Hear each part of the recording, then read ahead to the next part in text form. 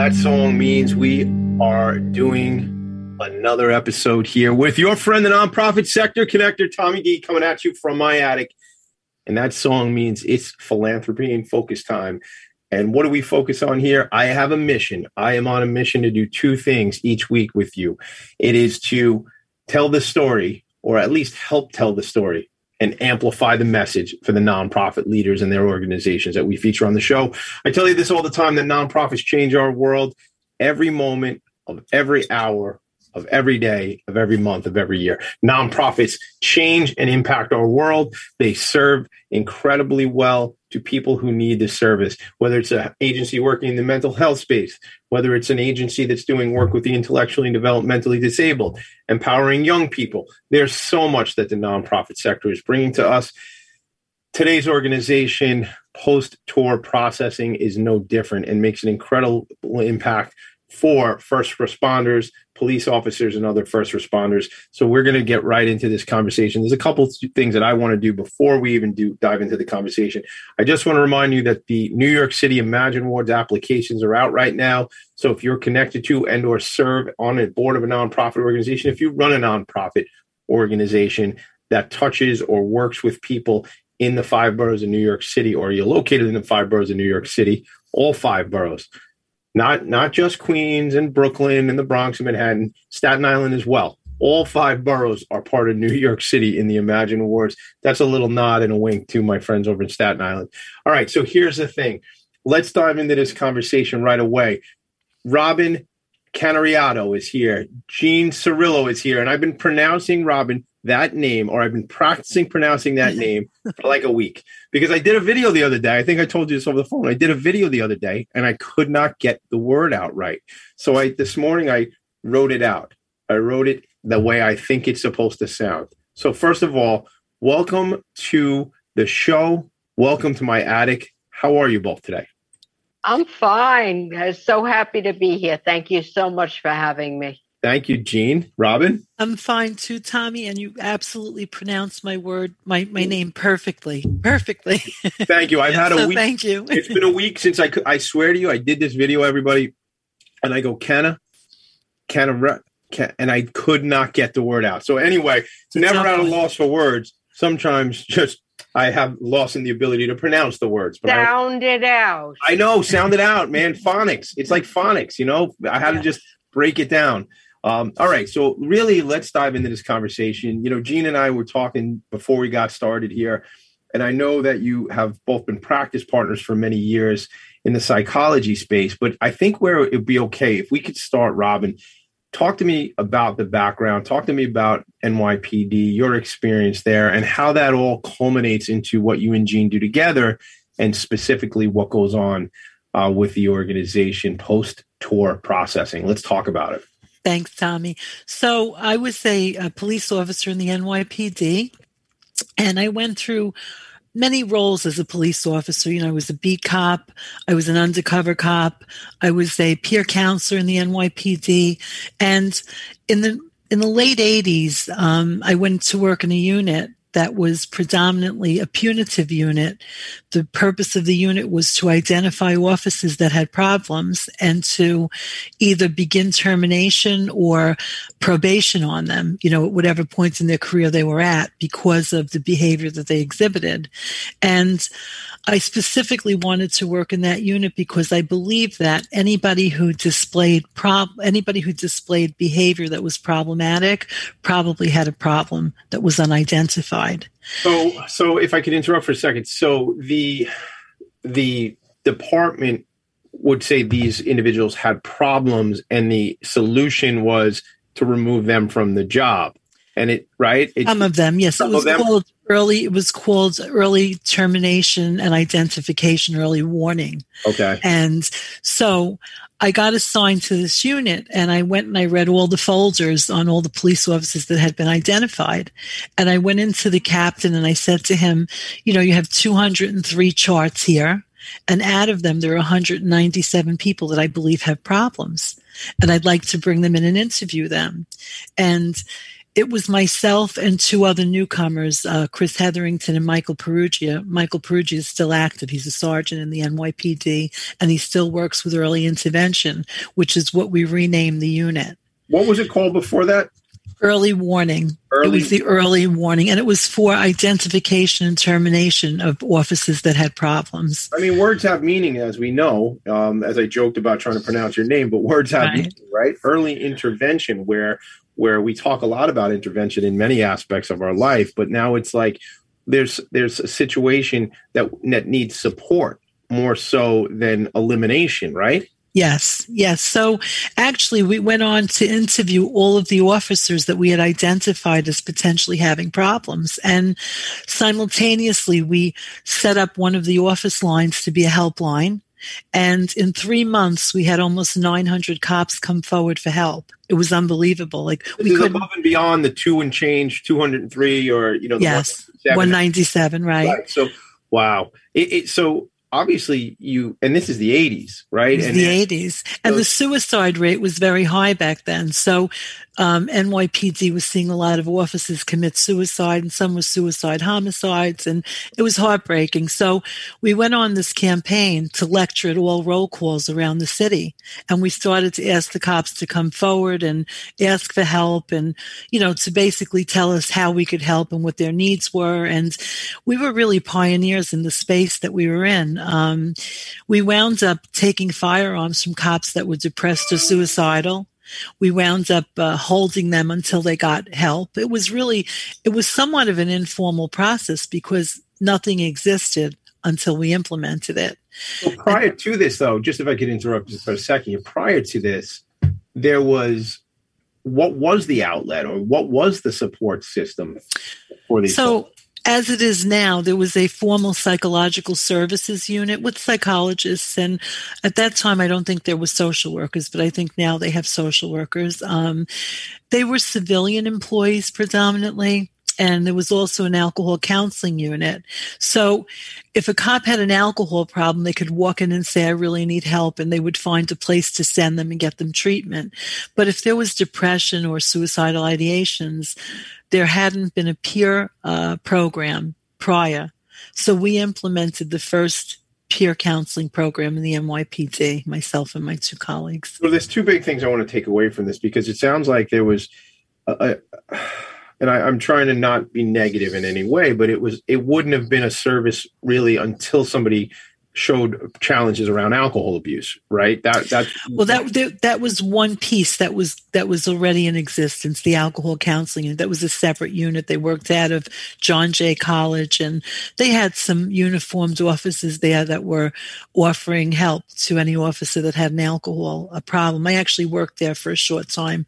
I was brought in to lead that unit, and I wanted to return to early intervention. So it was a very temporary experience. Why is it so important that, versus a civilian doing this support work or having somebody who's been on the job like yourself, undercover, done the work, walk the beat?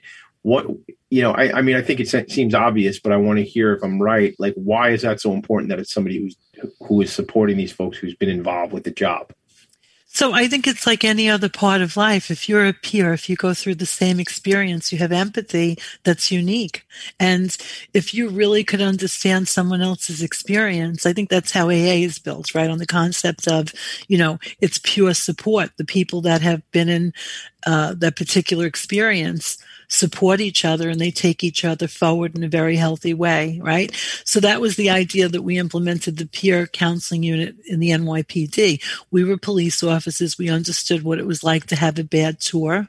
We understood what we were exposed to during our shifts. And, eventually, if you have enough exposure to negative situations that most people run away from, when the police run toward them, at some point it takes its toll, and stress comes out in different ways. So we saw officers that had marriages failing, alcohol problems, gambling problems, just overload of stress where they were breaking down, crying, and they didn't know what to do. And they were afraid to come forward and get help from a formal unit. Why I think I would expect that, especially in the 80s and stuff like that, where, I mean, even, not to make it the 80s is such a long time ago, but it is. It is. 40 years ago we're talking about, right? 30 or 40 years ago.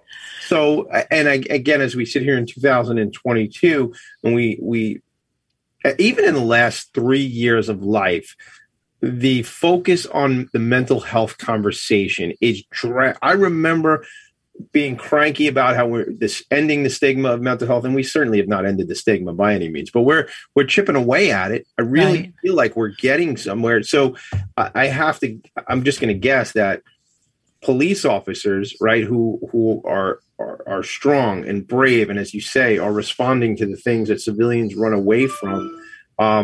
It's even more so. Is it a pride thing of coming forward, or it's just like you can't show weakness? Is that part of it too? Well, I think that's part of it. And, people think of police officers analogous to veterans, war veterans, or active duty servicemen. But the real difference with cops is that they have to disintegrate themselves every day and return home. They're not in a combat zone. Right. They go, they do the thing, they see these incredible. And when I shot the video, promoting this show, I said incredible because there's so many different meanings to that. They see this and then they go home and they got to go, they go to the Little League game, right? Exactly. Or they mow their lawn. So it's not, and they're in the civilian life again. That's got to be a heck of a challenge, right? Well, so that's why so many of them are overprotective parents, and they could see what other people can't see. They see a car drive down the block and they're wondering if the car is there to commit a crime, right? Yeah, well, that's it. Oh, ever vigilant, right? Like absolutely. And again, maybe this is glamorized, but I think you both can in being involved with law enforcement, can tell me. But I'm seeing Stabler right now. I'm seeing Stabler from an SVU. Yes, yes. Stabler. And like he's got a daughter, and he's having I know being protective of my own family, and I only know part of the horrors of this world. A couple weeks ago on the show, we had on an organization called I Empathize, and my buddy Sam Leibowitz, who's doing our executive producing duties right now, and I have talked about that show because it was about human trafficking, and it was about the horrors, right, of human trafficking. And it's probably an organization that you should know as well, and we could talk about that. But thank you.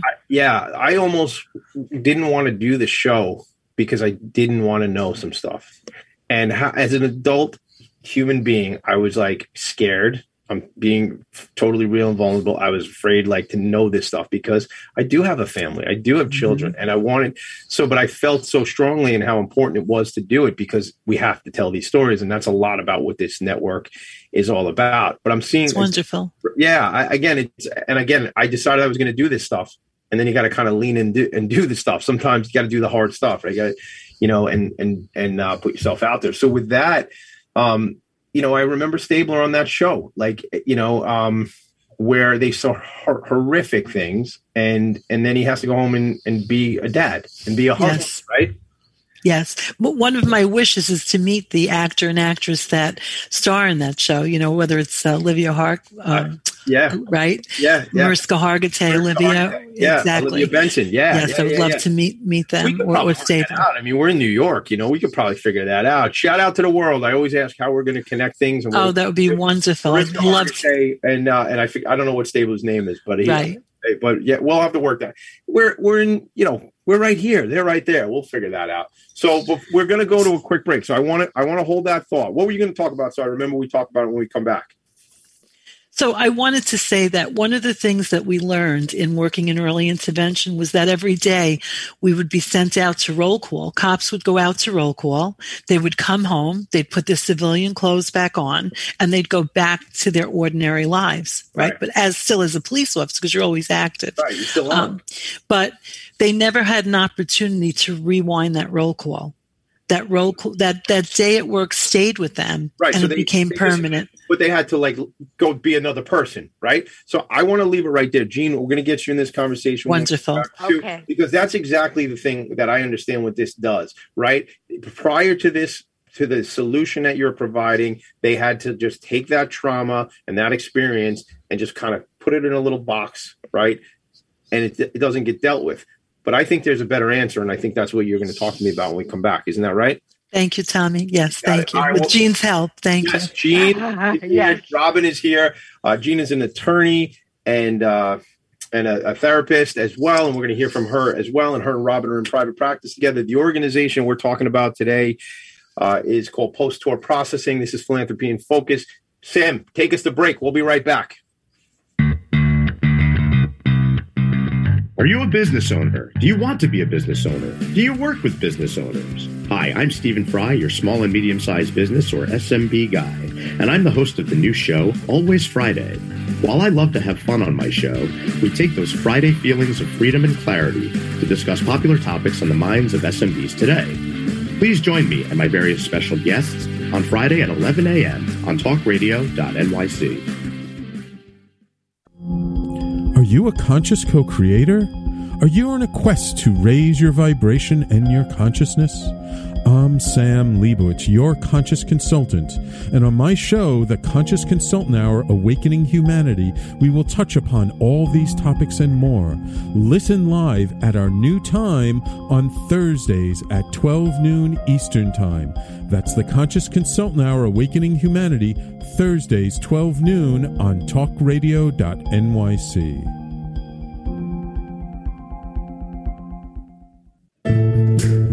Are you on edge? Hey, we live in challenging, edgy times, so let's lean in. I'm Sandra Bargman, the host of The Edge of Every Day, which airs each Monday at 7 p.m. Eastern Time on talkradio.nyc. Tune in live with me and my friends and colleagues as we share stories and perspectives about pushing boundaries and exploring our rough edges. That's The Edge of Every Day on Mondays at 7 p.m. Eastern Time on talkradio.nyc. You're listening to Talk Radio NYC. Uplift, educate, empower.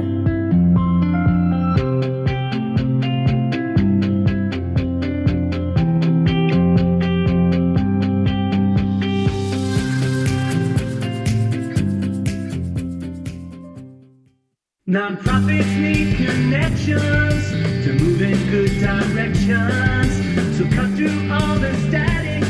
Join Tommy in his attic. That's what I'd like you to do. I'd like you to cut through the static, man. Just way through the static. A lot of static around these days. Push through it. Join me in the attic. Got to give a quick shout out to my friend Mike, who I would have never known Robin Canariato unless Mike had said, you need to meet my friend. He's the nonprofit sector connector, and you need to tell the story of the impact your organization is making on this show. So shout out to Mike. Appreciate you, brother. My neighborhood friend who is looking out for both Robin and me, and then Jean and Robin are on the show today, and that's how we did this. It says right here, just because your tour has ended doesn't mean it's over. Police officers can be exposed to more traumas in a single tour than most civilians experience in a lifetime. More traumas in a single tour than most civilians experience in a lifetime. Wow. Talk to me about that, Jean and Robin, please. Well, you know, what the police officer sees, you never know when you get called to a home, domestic violence, let's say it could be an argument. It could be the wife has been shot. I think Robin described something where a woman was so badly burned, they called her likely, meaning likely to die. And, you know, you have to remain calm. And for the tour itself, you have to be the stabilizing influence. If people are fighting, you have to break it up. You know, depending on your skills, if people are very, very ill or very badly hurt in an accident, you have to call the ambulance and get them what they need transported to a hospital. You have to be there on the scene of a fire to make sure that it's not arson. So there's all these things happen. And I love what Robin described as after the tour is over, you put your civilian clothes on and go home. Post-tour processing deals with this with what they call reverse roll call. You go through what you experienced during the day, and you're there with your peers and you help one another. so that this way it's processed. It's not built up. That's the word, Gene. Process. So that's in the title of the organization, where we have to process the experience, because to your point, they've elevated to some hero.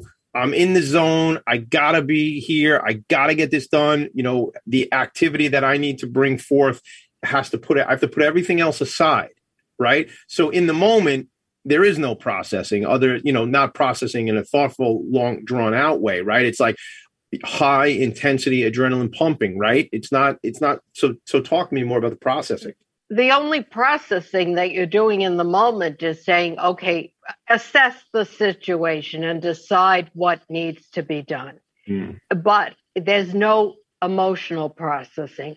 You keep that inside. And if you don't deal with it at the end of your tour or anonymously on the internet, which this post-tour processing allows for, it's going to stay with you, and it's going to not only carry over into your next tour that might be a completely different situation, but it's going to come home with you to your family. Every time a car comes down the block, like you said before, you're going to think, is this person going to commit a crime? Every time your child goes to the school, you think, is this day going to be a school shooting? Am I going to get that emergency call? And it seems more probable because you're the one who's called. Like Robin said, what most people run away from, you have to run toward. So after a while, it seems common. It seems more common. Again, when I read that, first of all, I'm floored by it, so I'm going to say it again. Police officers can be exposed to more traumas in a single tour than a regular individual can see in their whole lifetime.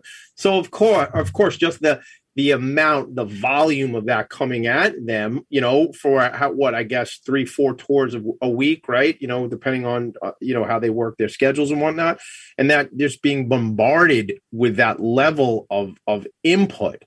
So, Tommy, I remember being a rookie cop and being assigned to Midtown South Precinct, which is known to be the busiest precinct in the world. And your first day at work, you're given a radio and you're identified as a sector. You're told this is your sector number.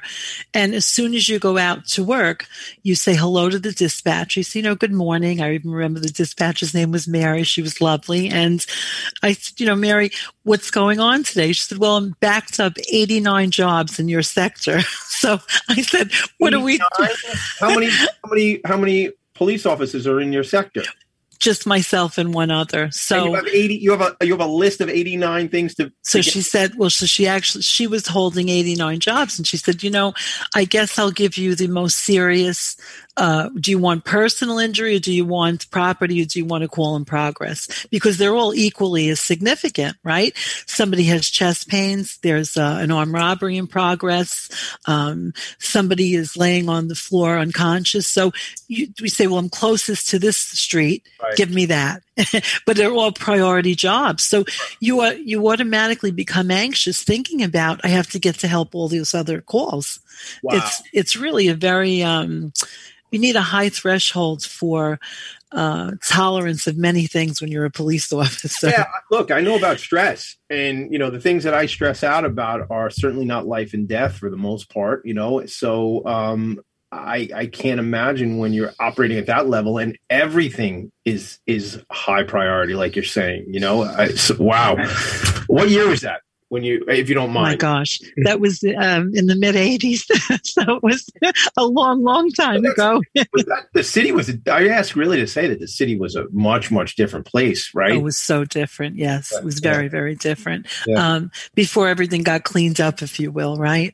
So it was a great experience being a police officer in the city of New York. It was, challenging. It was exciting. The experiences were unique. I don't think you could have them in any other occupation or vocation. And it's a very rewarding job in so many ways.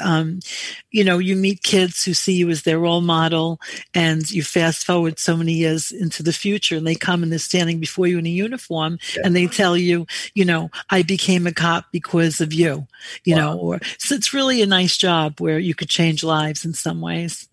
So thank you for that. Yeah. So talk to me about some of, if you can, the programs that you're providing for these law enforcement officers. And then again, even if we could kind of bring that into COVID in the last couple of years, again, as we sit here, I mean, we are just past the 2-year anniversary of what was the lockdowns and the pandemic. I mean, I remember really it was like this is as we're recording is the 22nd of 2022. And when we shut down the world, it was, I remember the 11th was a Wednesday and the 13th of March was the way when the world shut down. So just the stress level for the first responders and others as well. Talk to me about that if you could. So we originally brought post-tour processing to the world for law enforcement. We took it across the country. We demoed it. We beta tested it. And all of the law enforcement agencies that we showed it to, I think there were 82 in total, applauded and they want it brought into their departments and agencies. So what is it? Let's go back a second because let's talk. What exactly is that deliverable that all these? Okay. So we have a program where we train law enforcement officers to be peers. They go through formal training and they run groups that help other officers process out what they're exposed to during shifts. So that was the original program. And we don't know where the officers are from. We've had officers from all over the country. So there's anonymity and therefore, confidentiality. It's an anonymous forum. So nobody knows who anybody is and where they're from. So it's the only program of its kind where it's truly anonymous. So there isn't anything else like it. Yeah. So the organization provides a training. Now, is that with psychologists, you and Jean? No. So there's different parts. So we have training that peers go through. Okay. So police officers, active and retired, get trained to facilitate the groups and process the group forward and give other officers an opportunity to talk about what experiences they're bringing forward. So can you talk to me? We're going to go to break in a second here, but in a few minutes, but let's talk to me about what stories can you share? I know obviously it's anonymous, but can you talk about some of the life-saving conversations that have gone on briefly? We had an officer come in who had a very, very difficult day, and all of the people in the group were very supportive of this particular officer. The officers shared that they had a child that they were trying to get to the hospital, and the child didn't make it. And all the officer could think about was the guilt, the responsibility. What if this were their child? What went wrong? How could this child not have been brought to the hospital and survived, So they had a very, very difficult time, and they were very, very depressed. We later heard from this officer a couple of months later, and they said, "You literally saved my life." They saved their own life, because what we do in post-tour processing is whenever they need more than the peer who's facilitating the group and offering support in accordance with the other group members, they're brought to a mental health professional like Jean. And that mental health professional provides them with an assessment and a referral to ongoing therapy. So they meet with their cohort, right? They meet with the people, and if it elevates to a certain level where they need further assistance, they'll then get connected with a mental health professional. Yes, privately in a chat box, they're told how to contact the mental health professional. So they're the only one that knows that they're being referred.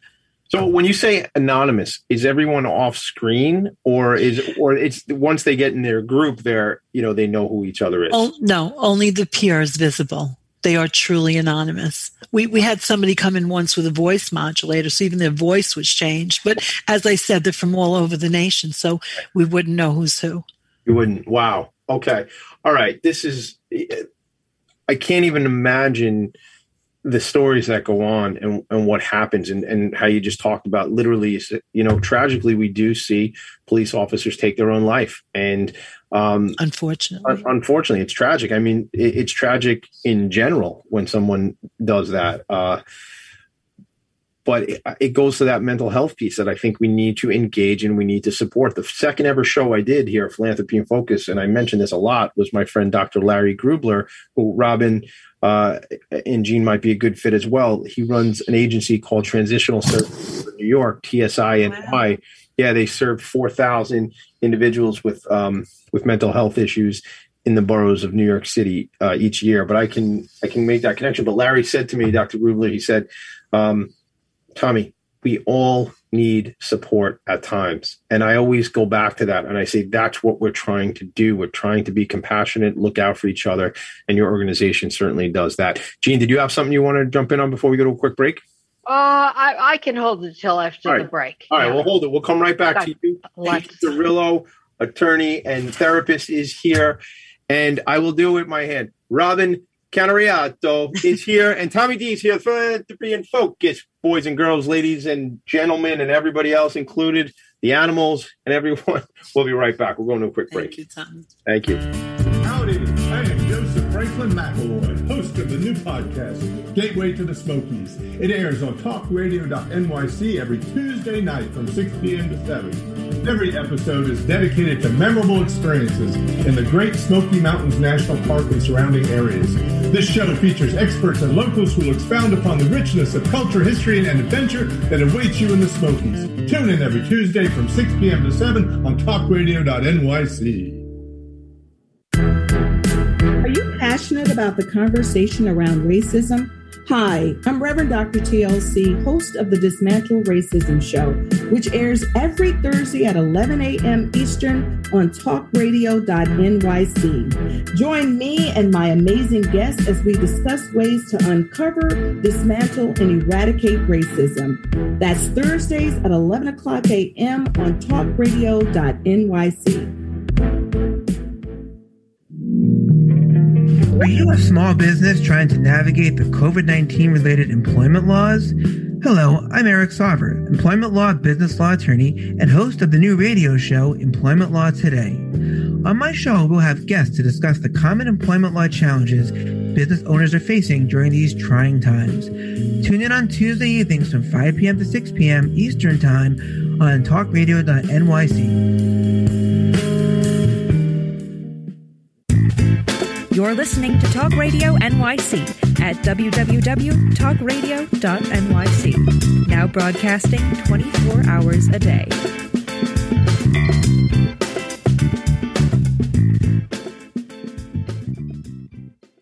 Nonprofits need connections to move in good directions. So cut through all the static. Join Tommy in his attic. Every week on Philanthropy in Focus, we do a couple things. We bring on a leader of a nonprofit organization because nonprofits change our world, and law enforcement changes our world, and first responders change our world, and they often need support as well. And an organization called Post-Tour Processing is doing just that. Gene Cirillo, Robin Canariato are here. Gene, you were going to make a point right before the break, so jump in. Let's talk. Yes, I was going to say that the legal aspects of the anonymity are very important, because a lot of times in mental health counseling, if somebody goes to the EAP or to a police counselor, they have an obligation to the department. That's their first obligation, the department and the general public. And if somebody talks about being suicidal or having rage that they have trouble controlling or anxiety, sometimes the counselor there would feel a duty to report it or to force them to go ahead for further counseling, which is counterproductive. So with the anonymity and with the confidentiality that people who work with us, even in our referral counseling program, we're not going to give out this information to anybody. You know, they're treated like any other patient. Confidentiality comes first. In the group, you're not in a situation with the anonymity where anybody would even have access to where you're from and your name. And like Robin said, they could even use a voice modulator. So they're protected. They're protected. And again, they're shielded. Yes. Shielded. Perfect word, right? So they're shielded. And another layer of protection, because the alternative would be discouraging to come forward and get involved and have these types of conversations, right? Yes. And the police are very quick to bring their kids in when they had learning disabilities. You know, I was training as a graduate student in the 80s, and I think we had a little group of 5 kids. 3 of them were the children of police officers. So they're very willing to say, my child has a behavior problem or a learning disability. I'm going to take them in for counseling. But to actually say, I, as a police officer, am having trouble controlling my temper at home or adjusting at work. I'm anxious. They have nowhere where they could really feel free disclosing it until recently, when Robin started this program, when more programs like these that were sure to maintain the anonymity and confidentiality were put in place. So that was the beginning. So it's not even just in my own misconception of the pride or the ego of the whole thing. It's also, this is their job security, to the earlier point you're making there. And if I don't have a program like this, and I do go to the EAP, employee assistance program, through my job or whatever it is, that's out there now, right? Through this program, it isn't. So it's a game changer. And there are people that go there to be peer resorts. So even if somebody, let's say if they could tell by your voice, if you weren't using a voice modulator, which you can do, women could be men or vice versa with something like that. The idea is, even if they knew who it was, a lot of times you're not there because of your problem in particular. You might have come for your problem, but then you stick around as a resource person. Yeah. Absolutely. We learned during the pandemic that when we opened groups up to physicians, nurses, EMTs, firemen, paramedics, we learned that they needed the help the same way officers did, law enforcement officers. So all first responders benefit from this program. Being a first responder, you never know what you're going to encounter during your shift. And having the support of your peers allows you to draw from their experiences and how they survived and how they went forward. So what about COVID? What sort of changed as far as, was there more need for this? I mean, not that I think there, again, when I talk about that, your mission and how the volume of exposure that law enforcement officers are faced with, how did that change? I mean, I'll just put this out there. I have a lot of friends who are New York City firemen. And I remember early... My dad was a New York City fire captain. Right? So, yeah. So thank you for his service, for sure. So I remember in talking early COVID, early March, April of COVID, I remember what we were hearing was that if a young middle-aged person had a heart attack, the FDNY could work on him for a little while and then had to move on. And they would call, the deceased on the spot, where they would have put in a lot more time and effort, but they could not, just because of the volume mm-hmm. of what was going on. And EMTs, with FDNY, the whole thing. So, I mean, that even sounds like more tragic that they have to, aside from what we all saw here in New York City with what COVID was like. And it had to just bring up even more challenge for these folks. Is that right? Yes, it was significantly more challenging. I had physicians come in and talk about how bodies were put on trucks. And I mean, we heard this on the news, but to hear it from the people who actually saw it and dealt with it daily, it was really devastating to them. So yeah, I remember, and again, we saw that, the freezer trucks outside of the hospitals here in New York and things, just tragic. And again, watching it on the news is one thing, living it is completely different. So talk to me a little bit about, either during COVID or as a result of and going forward, that the organization would serve others other than just the law enforcement people. I remember the doctors and nurses, what they were going through. How does this apply? I think it seems like it's the same sort of conversations that can be going on, or similar conversations amongst peers. I remember a new physician sharing that she was afraid to talk to anybody about what she experienced. And she shared with the doctor facilitating the group, because like in kind, we had physicians run physician groups and nurses run nursing groups, and across the board it was that way. But this young doctor said that when she graduated, she could have never imagined seeing life and death so many times in the same shift as she did her first day working as a physician with COVID. They actually graduated them early to allow the med students to go and help, the graduates, the doctors, the new doctors, to go and help with the COVID pandemic. So it was like a physician who was working on a MASH unit, in a military zone where death was so constant. It was really devastating to them. You said on the first day that you got a call about somebody that had fallen between subway cars, and they didn't want you there because they felt that you wouldn't be able to handle it at that point, knowing you were a new police officer. And this is a daily occurrence.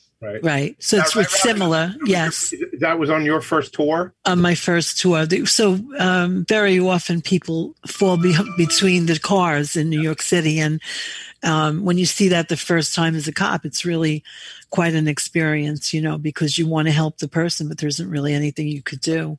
I know. So. I've heard that. That's tragic. What about this program and how it goes national? Back to a segment earlier, you're talking about 80 some odd departments and organizations wanted to be involved with this. Does the organization even have the bandwidth? And this will lead into what I like to say is, what do you need? And I was on your website, and I know what most of my organizations, on your website, it says pay it forward. It's the link where you can make a donation and support the organization. But how big can this get? And I love that question, because that's really our dream, is designing this organization. So we self-sustain to date. This has been a 5-year journey so far, almost 5 years. And myself and the guys that developed this with me, some are active, some are retired. They're all professionals.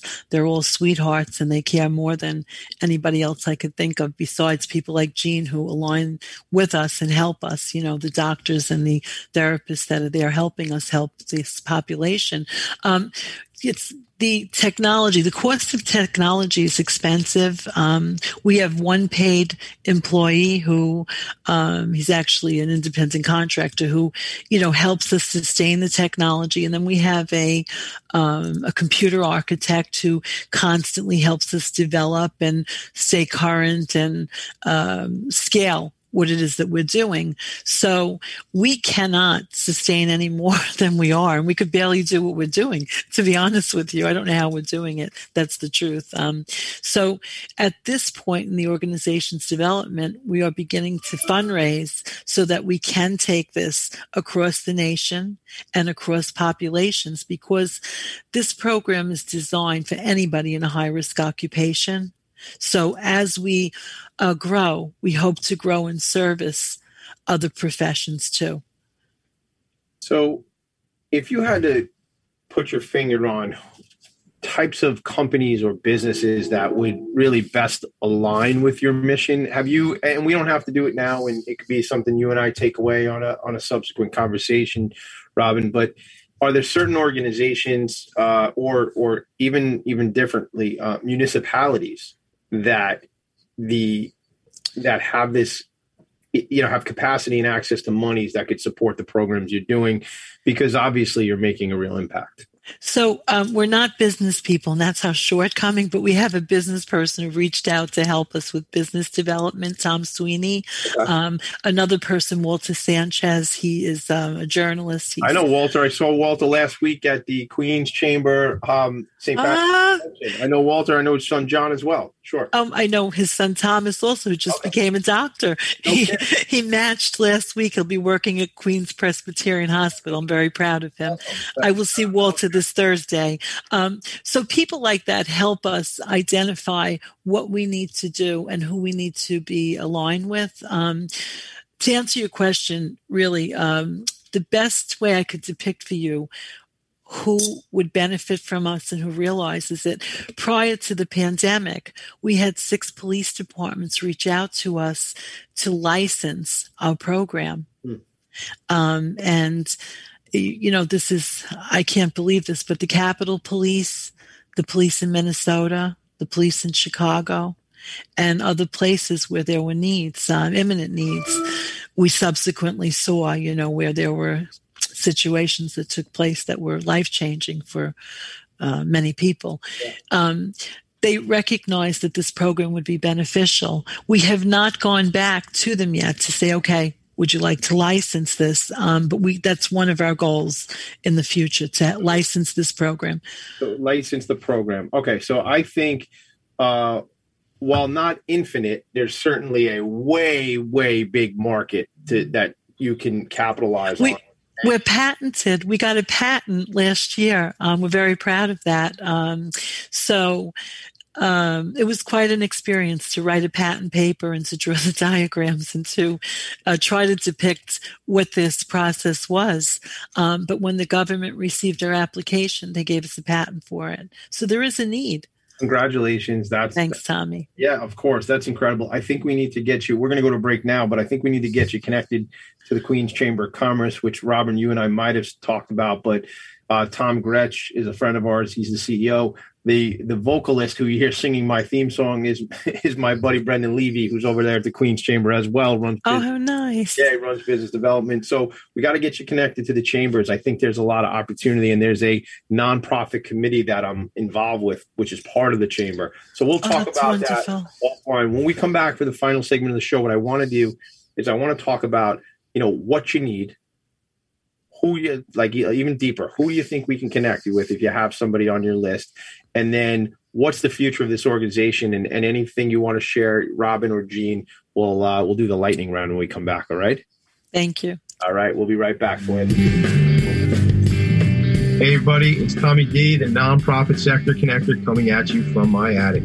Each week here on talkradio.nyc, I host a program, Philanthropy in Focus. Nonprofits impact us each and every day, and it's my focus to help them amplify their message and tell their story. Listen each week at 10 a.m. Eastern Standard Time until 11 a.m. Eastern Standard Time, right here on talkradio.nyc.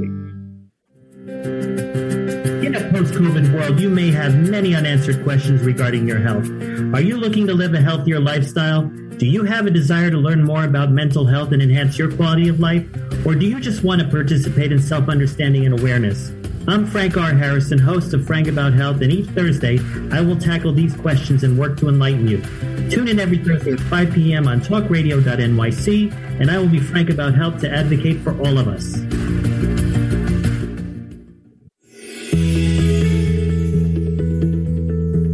Calling all pet lovers. Pet Avengers, assemble!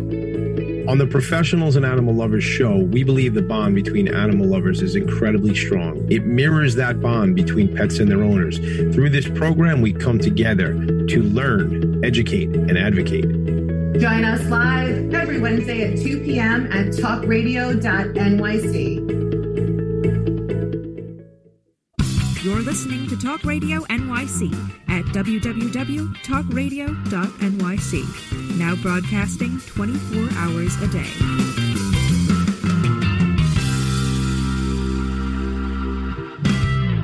Nonprofits need connections to move in good directions.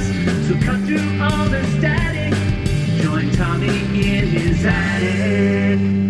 Every Friday morning, I bring you another leader of a nonprofit organization. I want to read you this. The website is ttmpt.com. And here's the mission of this organization one more time. I read some of it to you before, but just because your tour has ended doesn't mean it's over. Police officers can be exposed to more traumas in a single tour than most civilians experience in a lifetime.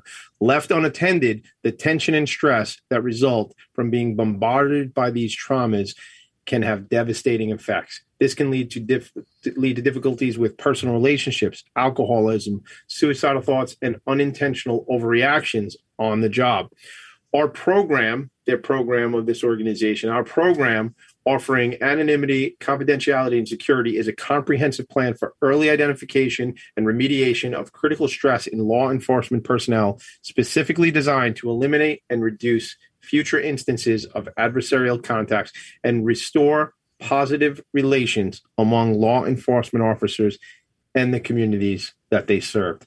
I don't know any greater mission than what you all are doing. These are the folks who protect and serve our communities, and we need to support and protect and serve those individuals as well. So let's do what we call, or I like to call, the lightning round. Let's make sure we get everything you wanted to say in before we move on. So, Jean, I haven't heard from you in a little bit. So, Jean, what else is on your mind, please? I wanted to say something about how what happens with trauma, it's not only mental and emotional, it's also physical. It gets stuck in the brain. When you go through a traumatic experience, which the police go through, unfortunately, potentially every day, what happens is you form certain connections in your brain. The neurotransmitters get stuck in a certain loop so that if you see something that reminds you of that, like a loud noise, you're likely to overreact. In the past, you just had to learn to live with it.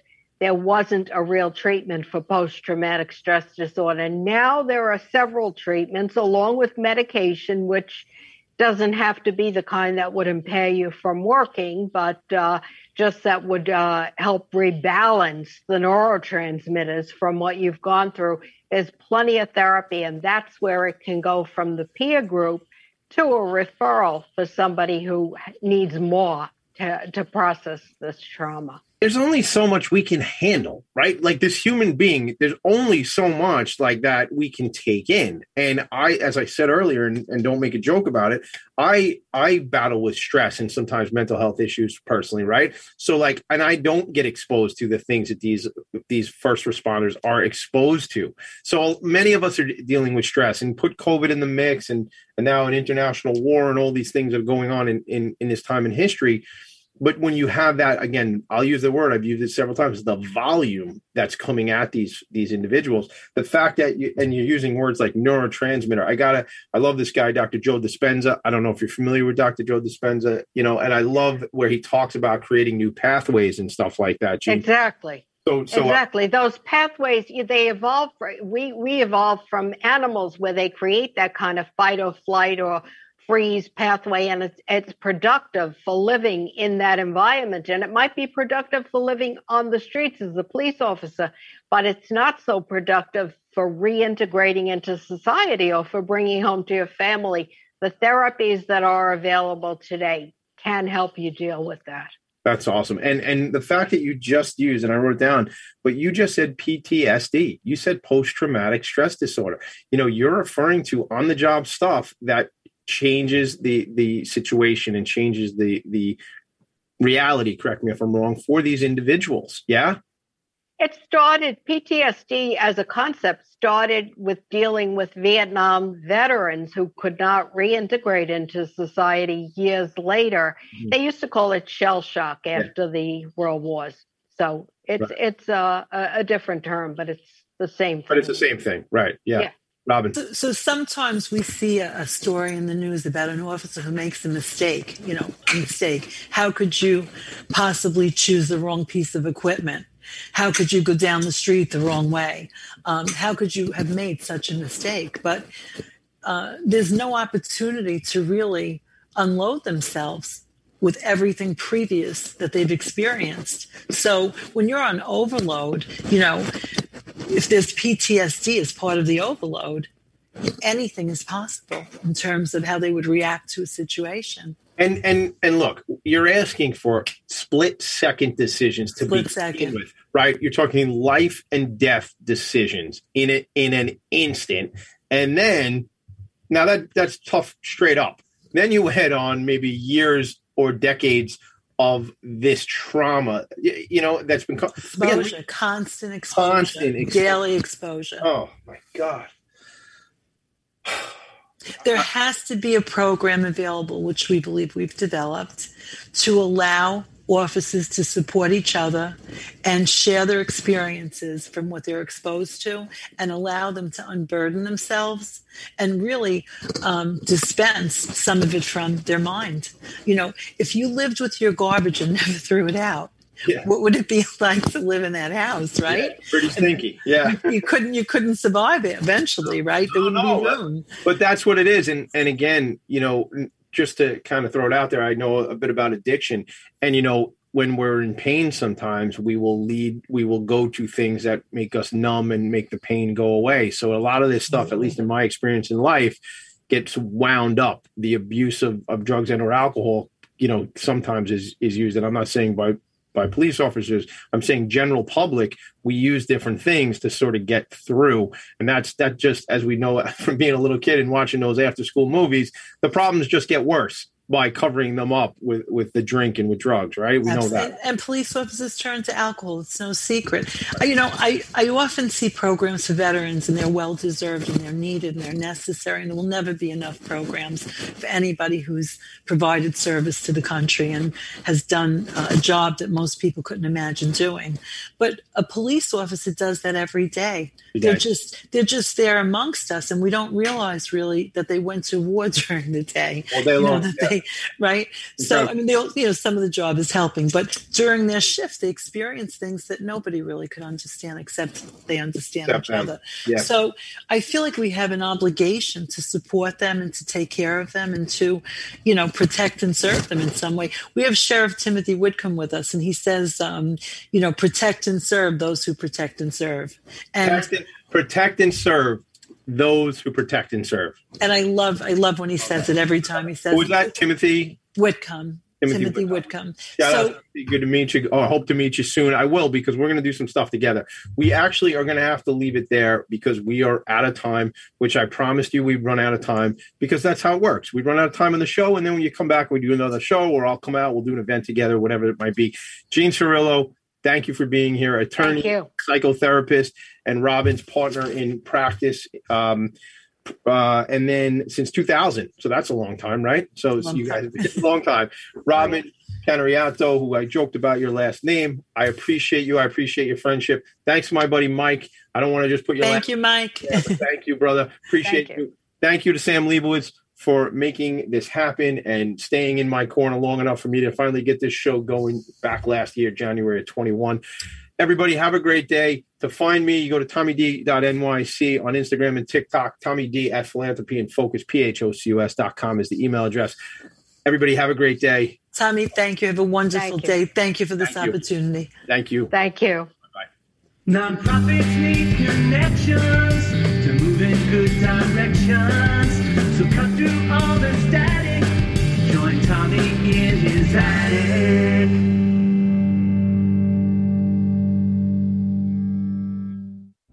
You're listening to Talk Radio NYC. Uplift, educate, empower.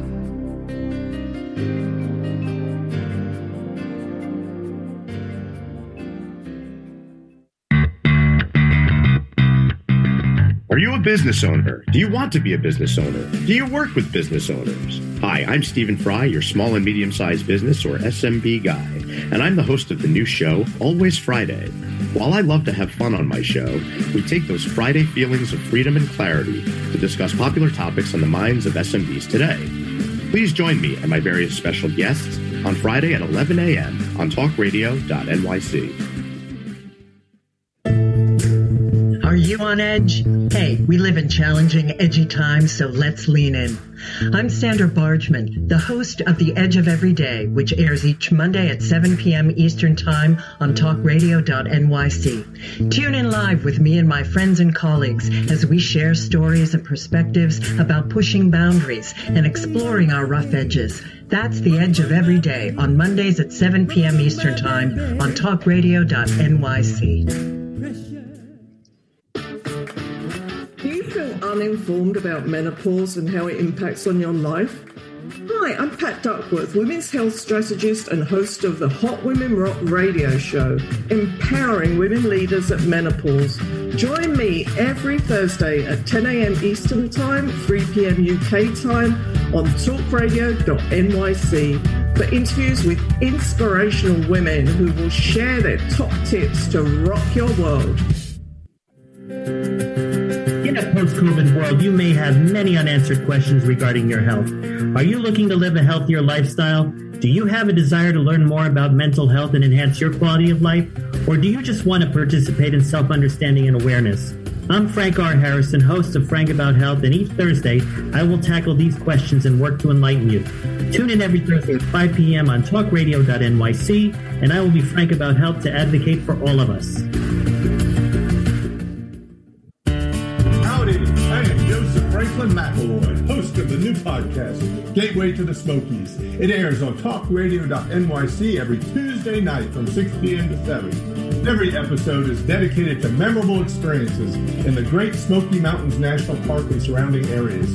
This show features experts and locals who will expound upon the richness of culture, history, and adventure that awaits you in the Smokies. Tune in every Tuesday from 6 p.m. to 7 on talkradio.nyc.